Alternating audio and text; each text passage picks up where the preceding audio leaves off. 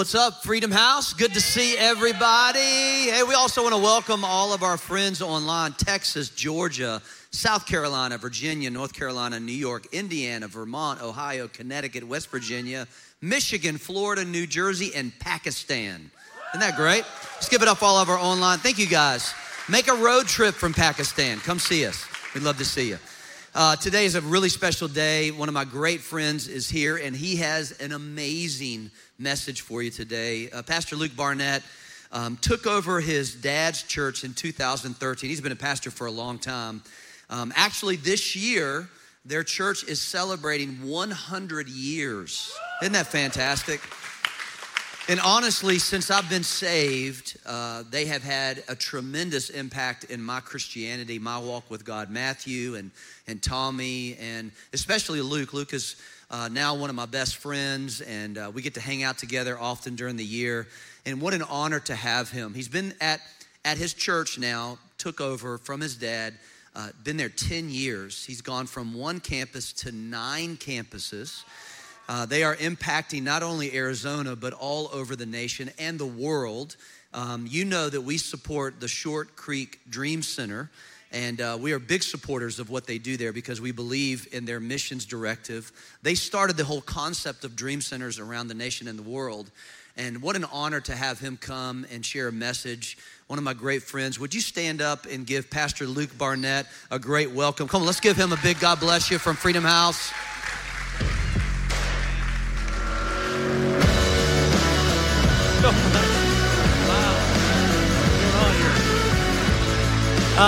So good to be with you. Would you remain standing? We're gonna read God's word together. You can remain standing for just a moment, but I want to tell you, I'm so grateful to be in this great house here today. Man, what a church. If you put a decal on your window, you get free gas. If I were you, I'd find out where your leaders live and just follow them around town so you get the free gas. I mean, I don't want to break the bank here, but that is pretty awesome, man. But we're so grateful for this great church and for your leaders, Pastor Troy and Pastor Penny. I got to tell you guys, I know you know this, but you got the real deal as leaders here. What you see is what you get. I played golf with Pastor Troy yesterday. I won't tell you who won. I'll just be very humble about it. I actually lost, but everywhere we went at the golf course, he was just inviting people to church. Every person he saw, you got to come to church tomorrow. He was just so bold about it and unashamed. And I thought, man, this guy loves his church. He loves the gospel. He loves to preach. And he just loves you people. So I'm just so grateful for you, Pastor Troy and Pastor Penny. Don't you love your leaders? Aren't they just amazing? They're the real deal. They're the real deal. And not only that, they're the real deal with their generosity. Well, Short Creek Dream Center wouldn't be there today without some people who stepped out first to make it all happen there, giving offerings every single month to help the work of the Lord there, to rescue people who are trapped in generational polygamy and human trafficking. So guess what? You are a part of that. You're a part of Dream City Church, amen. And you're giving across the nation here today, so we thank you so very much. Well, this message I'm going to share with you today exemplifies what you do every single week here at I almost said Dream City, but Freedom House Church. So I want to read you the words of Matthew chapter 10. You're in this series, What Does the Bible Say About That? And today I want to talk to you about what the Bible says about confession. What the Bible says about confessing Jesus. Jesus said in Matthew 10, "Therefore, everyone who confesses me before men, I will also confess him or her before my Father who is in heaven. But whoever denies me before men, I will also deny him before my Father who is in heaven. Do not think that I've come to bring peace on this earth." Is this Jesus speaking? "I have not come to bring peace, but a sword. For I came to set a man against his father, and a daughter against her mother, a daughter-in-law against her mother-in-law." That's not so hard to do. "And a man's enemies will be the members of his own household. He who loves father or mother more than me is not worthy of me. And he who loves son or daughter more than me is not worthy of me. And he who does not take up his cross and follow after me is not worthy of me. He who has found his life will lose it, and he who has lost his life for my sake will find it. Father, I pray you would anoint this word today. Make us better people, stronger for you, brighter light in our community, we pray. In Jesus' name. And everybody said, amen. You may be seated. I went to high school at a school called Scottsdale Christian Academy. We were the Mighty Eagles. We only had 200 kids in my entire high school. So in football, we weren't class 5A or 4A or even 1A or even B. We were class C. We barely had enough players to field a football team. And since we had a school full of inept boys, I was the quarterback of the team. And we were terrible. We won one game all season. And our division knew how bad we would be. So every time we traveled to play the opposing team, we would play on their homecoming night. They knew it would be a sure win on homecoming night playing us. And man, they were angry, they were loud, they were booing us. It got so old every time we traveled to play as the visitors on homecoming night of that team. You know, as we look at our nation today, it's become very clear that we Christians have lost the home field advantage in this nation. There was a day we were the home team. We were respected in schools and governments and culture at large. Even if they didn't agree with us, they still respected us enough to allow our opinions to be heard. But today we are no longer the home team, which means if you are a devoted Christian, a disciple of Jesus, the crowd is not only not cheering you, they're booing you. And the more you stand for Jesus in this culture, the louder the boos are going to be. And there was a time when we could hide inside the church, but today there's no place to run. There's no place to hide because these truths that you and I hold to are being rejected across the board in the school system, in governments, in entertainments. To follow Jesus Christ today is more than just going to an ice cream social at church. Our Christian faith is under attack. That is, unless you're just so vague about Jesus that no one knows where you stand. It has become so clear that whatever remnants of a Christian nation we once had no longer exist. And in some cases, the one entity called the church that God raised up to take the stand has also crumbled. So that's why I thank God for this amazing church, because you've chosen to stand up and be counted as the faithful people who serve Jesus Christ, who love Jesus Christ, and proclaim his message unashamedly in the culture around you. So my challenge to all of us today is simply this. I challenge you, I challenge me, I challenge us to be unapologetic, unashamed followers of Jesus. Because that's what's needed right now in our nation, to save our nation. Jesus said it like this: everyone who confesses me, I will confess him or her before my Father. If you deny me in this world, in this culture, I'm gonna deny you before my Father in heaven. He brings up this whole issue of confession. He said, you confess me, I'll confess you to my dad. You deny me, well, I'm gonna deny you before my dad who's in heaven. So he's talking to believers. He's not talking to unbelievers about confession and denial. He's talking to his followers. To confess. To confess, what does that mean? It simply means to publicly identify with. It's this verbal and visual identification to the world around us. Hey, I'm on Team Jesus. I'm proud to be on Team Jesus, somebody. Come on. I'm proud to be on his squad. I identify with him. Now, what does it mean to identify? Well, it seems like everyone's identifying these days in culture. You know, when election season rolls around, people will identify with a candidate. I'm for him, I'm for her, I'm for them. And some will make their confession even clearer by putting bumper stickers on their car or signs in their yards because they wish to be verbose in their confession about one candidate while denying the other.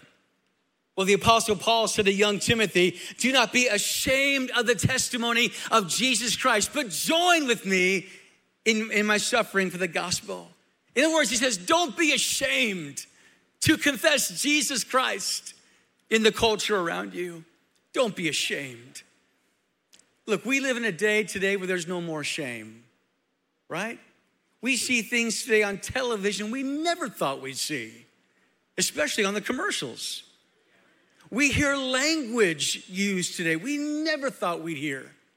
We see people marching in parades, especially in June, that we'd never thought we'd see because there's no shame. And I don't hear anybody apologizing out there, do you?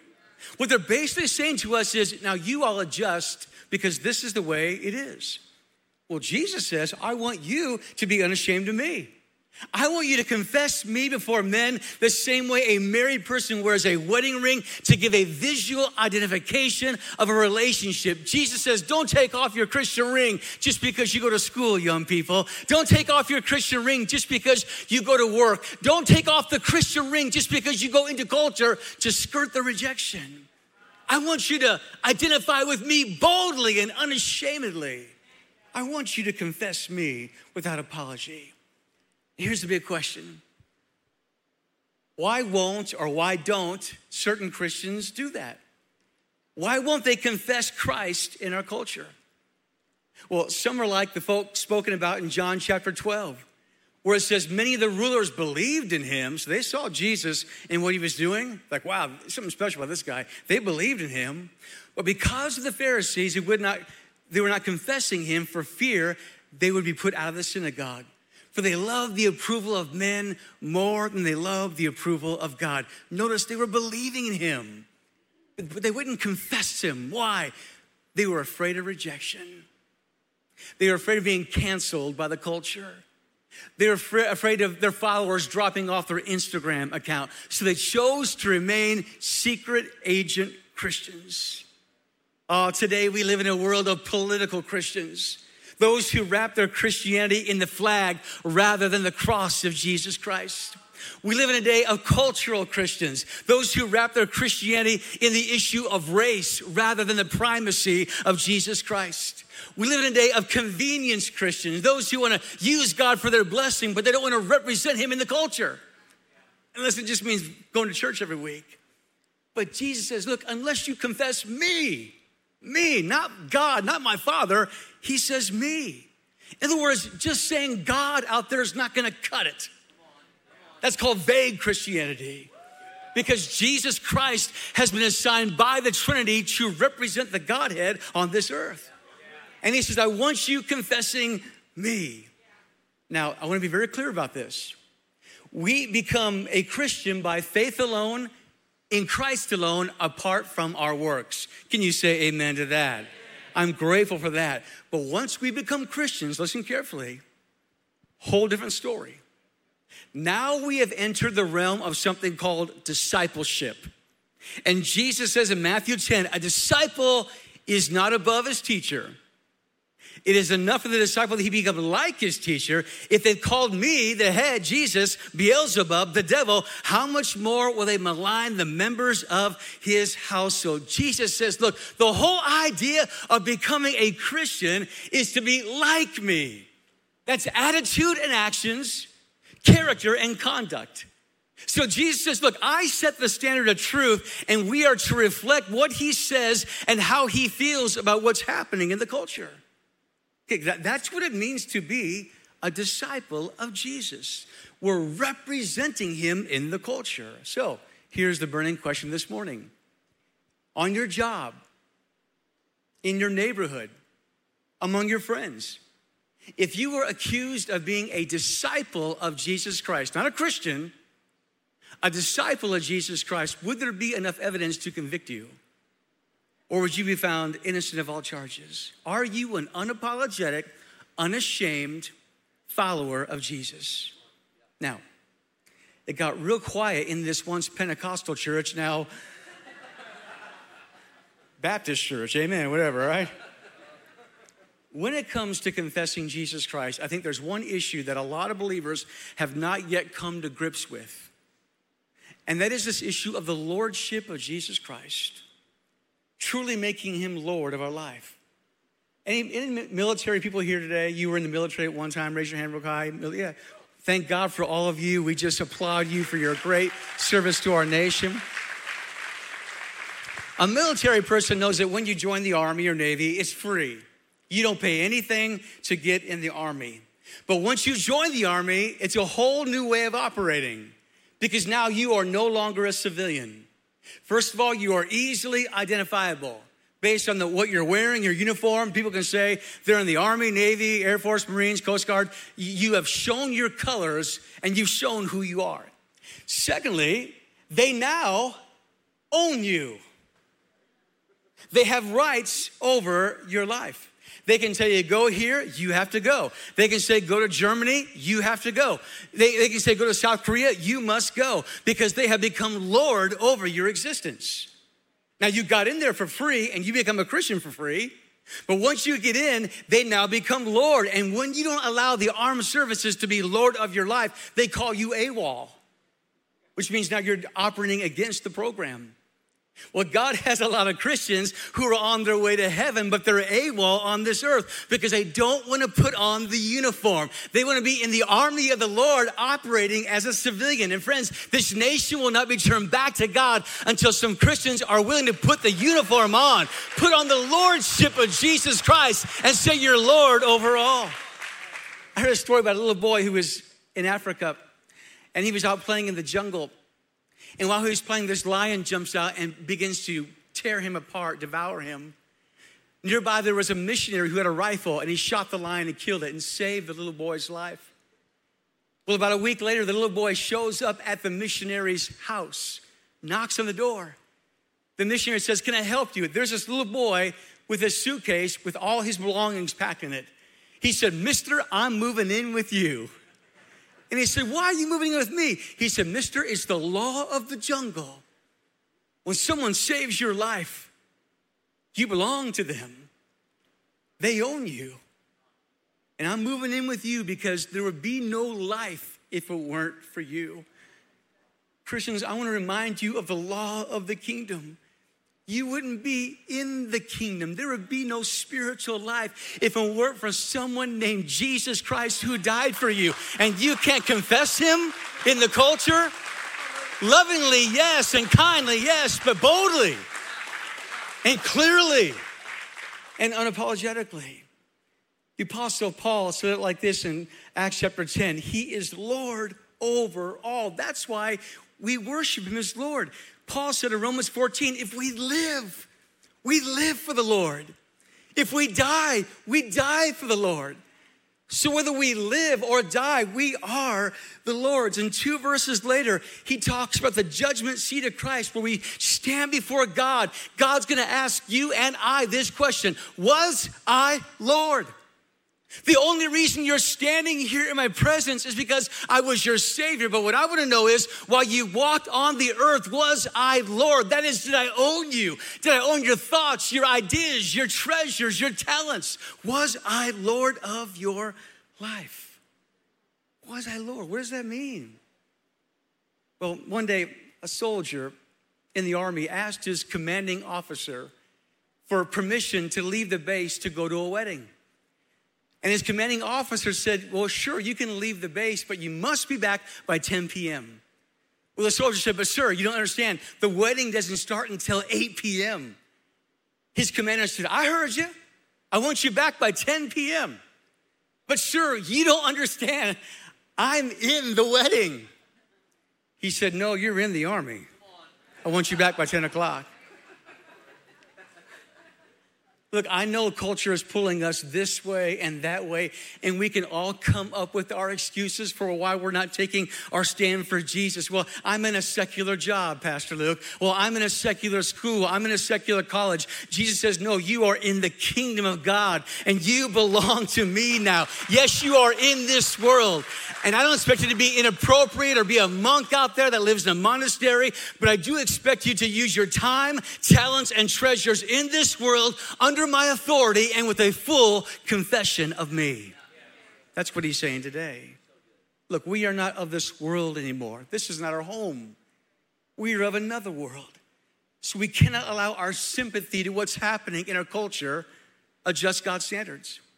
We cannot allow our political allegiances to adjust God's standards. Our ultimate allegiance is not to a person, it's not to a party, it's not to a system. Our ultimate allegiance must be to the lordship of Jesus Christ. Why? Because the Bible says, at the name of Jesus, every knee shall bow and every tongue shall confess that Jesus Christ is Lord.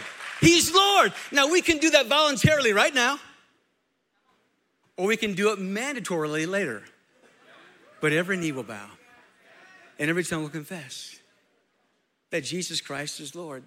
Thomas put it like this: my Lord and my God.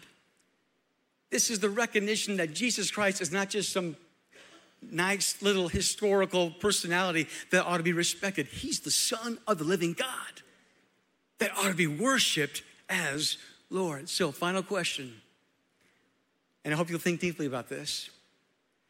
How do you really know in your heart that you've made the lordship decision? Because anybody can say, well, yeah, he's my Lord. But how do you really know? Well, Jesus told us how we can settle the lordship issue once and for all. Listen to his words in Luke chapter 6 and verse 46. Why do you call me Lord, Lord, and do not do what I say? In other words, how do you call me Lord and then go out and do the opposite of what I say? I say this about the identity of a man, but you're saying something else. I say this about the identity of a woman, but you're saying something else. I say this about the definition of marriage, but you're saying something else. I say this about the sanctity of life and the protection of the unborn, but you say something else. I keep saying what I'm saying, but you keep coming up with what you're saying, and you still want to call me Lord. Why do you call me Lord, Lord, and not do what I say? If I'm Lord, then you're adjusting, not me. Because I'm Lord, he says. But we live in an era where Christians are asking God to adjust to make sure we can make the folks in our culture happy, right? Yes, we are to be sensitive, and yes, we are to be kind. To not do those things is also to not do what Jesus tells us to do. But we do not do those things by jettisoning the truth in order to placate a culture who has already rejected our Lord. He's Lord. This business of confessing Christ is so serious, even to the believer's life. It affects whether we're getting breakthroughs in our finances, in our family, in our bodies. This issue of confession. Look at John 2:23. Are you still with me out there today? It says, when Jesus was in Jerusalem at the Passover during the feast, many believed in him. So, back then there weren't sinners' prayers and altar calls and things like that. People made a decision just to follow Jesus, okay? Many believed in his name when they saw the signs he did. So they're saying, this guy's different. He's a miracle worker. He has to be God. But Jesus did not commit himself to them, for he knew what was in them. So they believed in him. Maybe they were going to church. But he would not commit himself to them because he knew what was in them. Let me make this statement. Jesus does not have the same commitment level to each Christian equally. Now, he has the same love level to them, okay? He loves all of us equally, but he's not equally committed to every child, because if you are ashamed of him, if you won't confess him before men and women, then he's not going to confess you before his Father. When he takes those prayers up to his Father, he'll say, now, Father, don't answer this prayer, because they're going to take that answer to prayer and that blessing and just use it on themselves, and they're not going to profess you and what you did for them, okay? So that's not a good one, Dad. Don't answer that one. If there is no confession of Christ, there's going to be a breakdown in the connection of the relationship. It's like a marriage. You can have two people legally married with a marriage certificate, have kids together, live in the same house, but not be connected. And you can be legally together with Christ on your way to heaven, but not be connected to his power for a lack of professing and confessing his name. Let me read it one more verse, Romans 10:9. If you confess with your mouth Jesus as Lord and believe in your heart that God raised him from the dead, you will be saved. For with the heart, everybody say heart, person believes, resulting in righteousness. And with the mouth, everybody say mouth, he confesses, resulting in salvation. So guess what? He's talking about you and I opening up our mouths. He says, when you believe in your heart, that's not opening your mouth. You're made righteous. That's talking about salvation. Righteous before God. But he says when you open your mouth and publicly identify with Jesus, that's where you get deliverance. That's where you get healing. That's where you get saved in your earthly situation. In other words, God, through the person of Jesus Christ, will only join you in history on this earth if you're unashamed of him. If you're unapologetic about him. If you don't hide behind the word God, because Jesus said these polarizing statements like, I am the way, the only way, the truth, and the life, and no one gets to God except through me. And then down in verse 13, it says, whoever will call on the name of the Lord will be saved. That little term, call on the name of the Lord, is used exclusively, almost exclusively in the New Testament by Christians. We don't have unbelievers calling on God's name. These are believers. 1 Corinthians 1:2 to the church at Corinth. Together with all those everywhere who call on the name of the Lord Jesus, their Lord. It's talking about Christians who have made the lordship decision.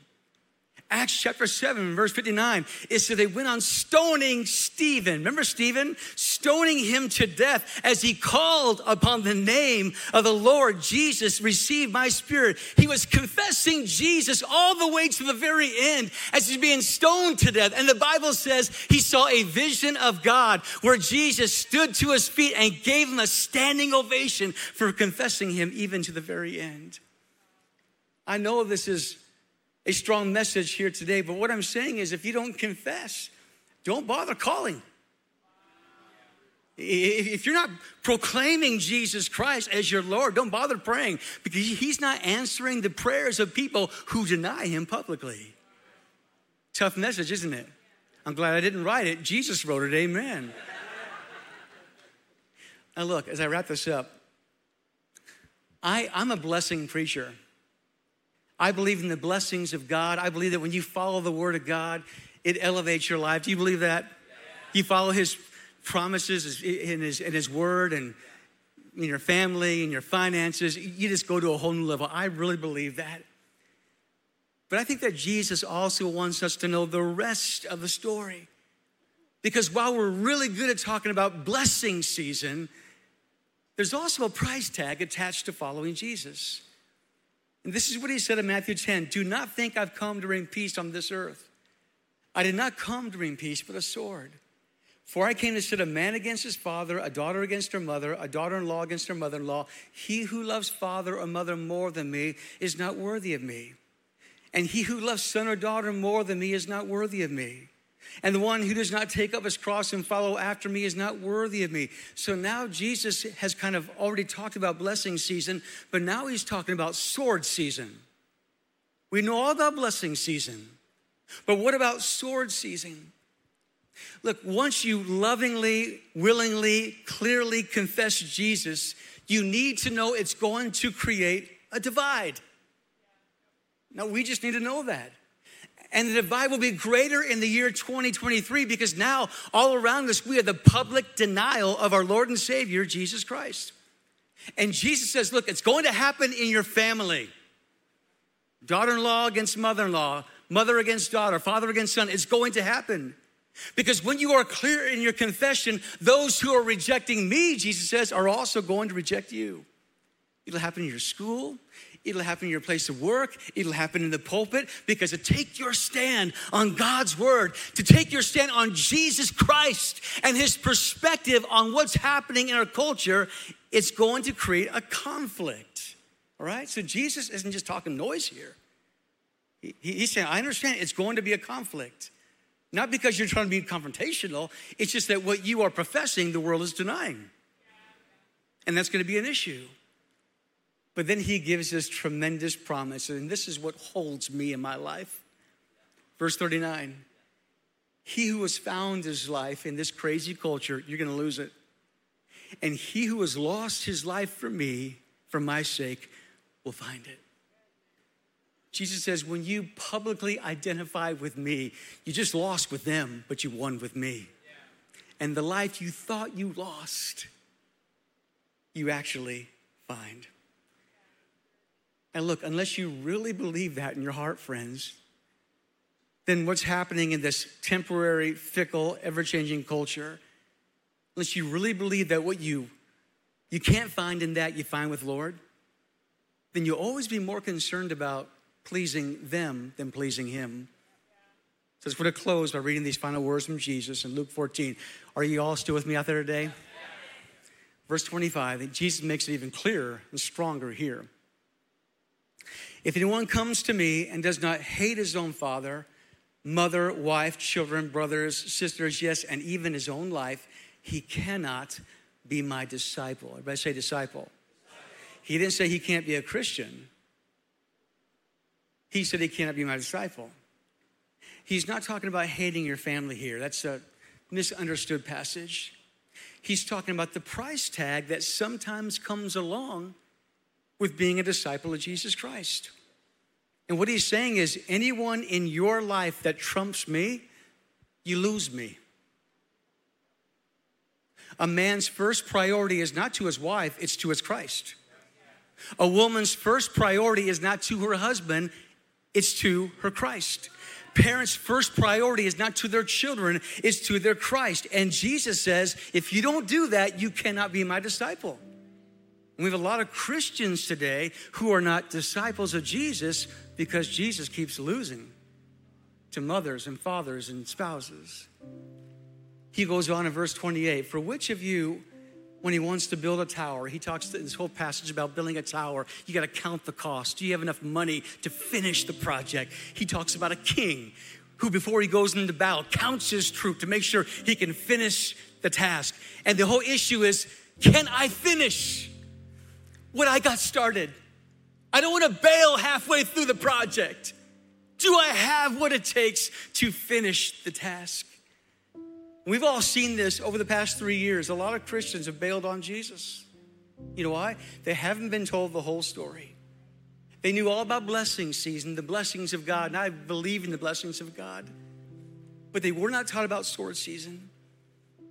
And so when everything hit the fan this last 3 years, and when some Christians heard about confessing Christ in our culture season, when they heard about drawing a line in the sand season, when they heard about getting canceled, come on, somebody, for the sake of Jesus Christ season, they bailed because they didn't count the cost of what it means to be a disciple of Jesus, which includes sometimes taking up our cross, which means pain, and following Jesus. Jesus concludes with these words in verse 34.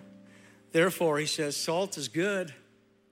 But if salt has become tasteless, with what will it be seasoned? It's useless either for the soil or the manure pile. That's some useless salt there. So it's thrown out. It talks about salt that is no longer salty. It's good for nothing because it's lost its seasoning power. And Jesus says, you know, there's some useless Christians in America today.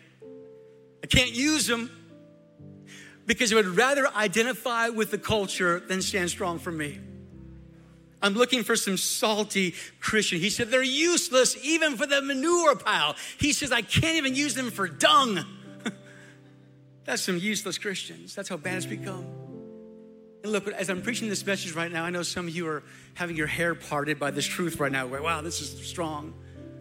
But I'm with you. It is so scary these days sometimes to take our stand for Jesus. It's like getting on a roller coaster. I love roller coasters. The bigger, the larger, the scarier they are, the more I love the roller coaster. You see, roller coasters, they're designed to be scary. It's the nature of the ride. They're supposed to give you the thrill of a lifetime. That's the purpose of them. And sometimes when I'm on a massive roller coaster, you're going up, you go, oh dear Jesus, why did I do this? This was stupid. This is not going to end well. You get to the very top and you look over the edge like, oh my gosh. You start going down, and when you're going down, you're screaming and yelling, and only the laundryman knows how scared you really are in that moment. It's bad. But when the ride is over, what do? Let's do it again and again and again and again, because there's a thrill on the other side of the fear. Look, you may be a little afraid of being an unapologetic, unashamed, confessing follower of Jesus, but I want you to know that on the other side of the fear, there's a great thrill of following Jesus. You get answered prayers. You get to be God's man, God's woman, standing strong in this culture. And the life you thought you lost, he says, you find. when you stand strong for Jesus. So it's time right now to cast your vote. Are you ready and willing to be an unapologetic, unashamed, confessing disciple of Jesus? Because without some people in America, let's face it, who are willing to stand for Jesus, this nation's going to hell. And it's our time to stand. It starts with us, the church. We're not perfect people. I'm definitely not a perfect man. You can ask my wife about that. She'll say a lot of things about me, all right? But that's why we have repentance. So we can all hear a word like this and once again get realigned and say, for this next leg of the race, for the rest of my life, I'm going to be an unapologetic, unashamed disciple of Jesus. Is that your vote today? Amen. Would you all stand to your feet? And we're going to close by doing a church-wide confession to get realigned once again, to ask the Holy Spirit once again to give us a strong spine, strengthen our walk with Jesus. And some of you are here today for the very first time. Maybe you were invited by some guest. You came here and you heard this strong message today, but something stirred in your heart. When you heard the message, you felt something in your spirit like you've never felt before. There was a yearning inside of you, a tugging inside of you. The Bible says that you can't come to God unless you're drawn by His Holy Spirit. That was the Holy Spirit wooing you and tugging at you and saying, come home today. You need something to live for in life. You need something that you'd be willing to die for in life. And in Jesus, you find a cause worthy of that. So as we close here today, we're going to make two confessions. First of all, for those in this place who you don't know the Lord. When you say these words in just a moment, this is going to be your confession. And today, you're making a decision to follow Jesus. The second group are for Christians in this place who perhaps have not met Jesus' requirement for discipleship. One of the questions that plagues me as the leader of our church is, I'm challenging our church, you can't become a disciple of Jesus until you make the discipleship decision. And we have a lot of Christians who have not yet made a decision to be disciples of Jesus. So maybe that's your day to day. Say, I love the Lord, I'm going to heaven, but I need His strength to help me stand stronger in the culture today. Your neighbors ought to know where you stand. People at work ought to know where you stand. That you're under new ownership now. You're not your own. You've been bought by a price, the blood of Jesus. So all across this place, two confessions. One for people who are saying, today's my day. I'm coming home. I'm going to know Jesus. Others, Christians, I'm becoming a disciple today. There's an old song. Most of you know it. If you're 40 years of age older, you know the song. The young people may not know the song. I have decided to follow Jesus. So I'm going to lead you in this song. After I say a line, you're going to say it back with me. And by the fourth time, I want to get louder and louder. Let's make our confession ring in this place today. Are you ready? I have decided to follow Jesus. I have decided to follow Jesus. I have decided to follow Jesus. No turning back. No turning back. The world behind me, the cross before me. The world behind me, the cross before me. The world behind me, the cross before me. No turning back. No turning back. Though none go with me, still I will follow. Though none go with me, still I will follow. Though none go with me, still I will follow. No turning back. No turning back. This is your last chance to get loud. I have decided to follow Jesus.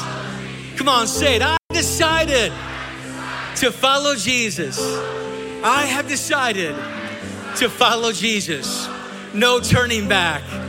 No turning back. Let's put our hands together and thank God for our confession today. God bless you guys.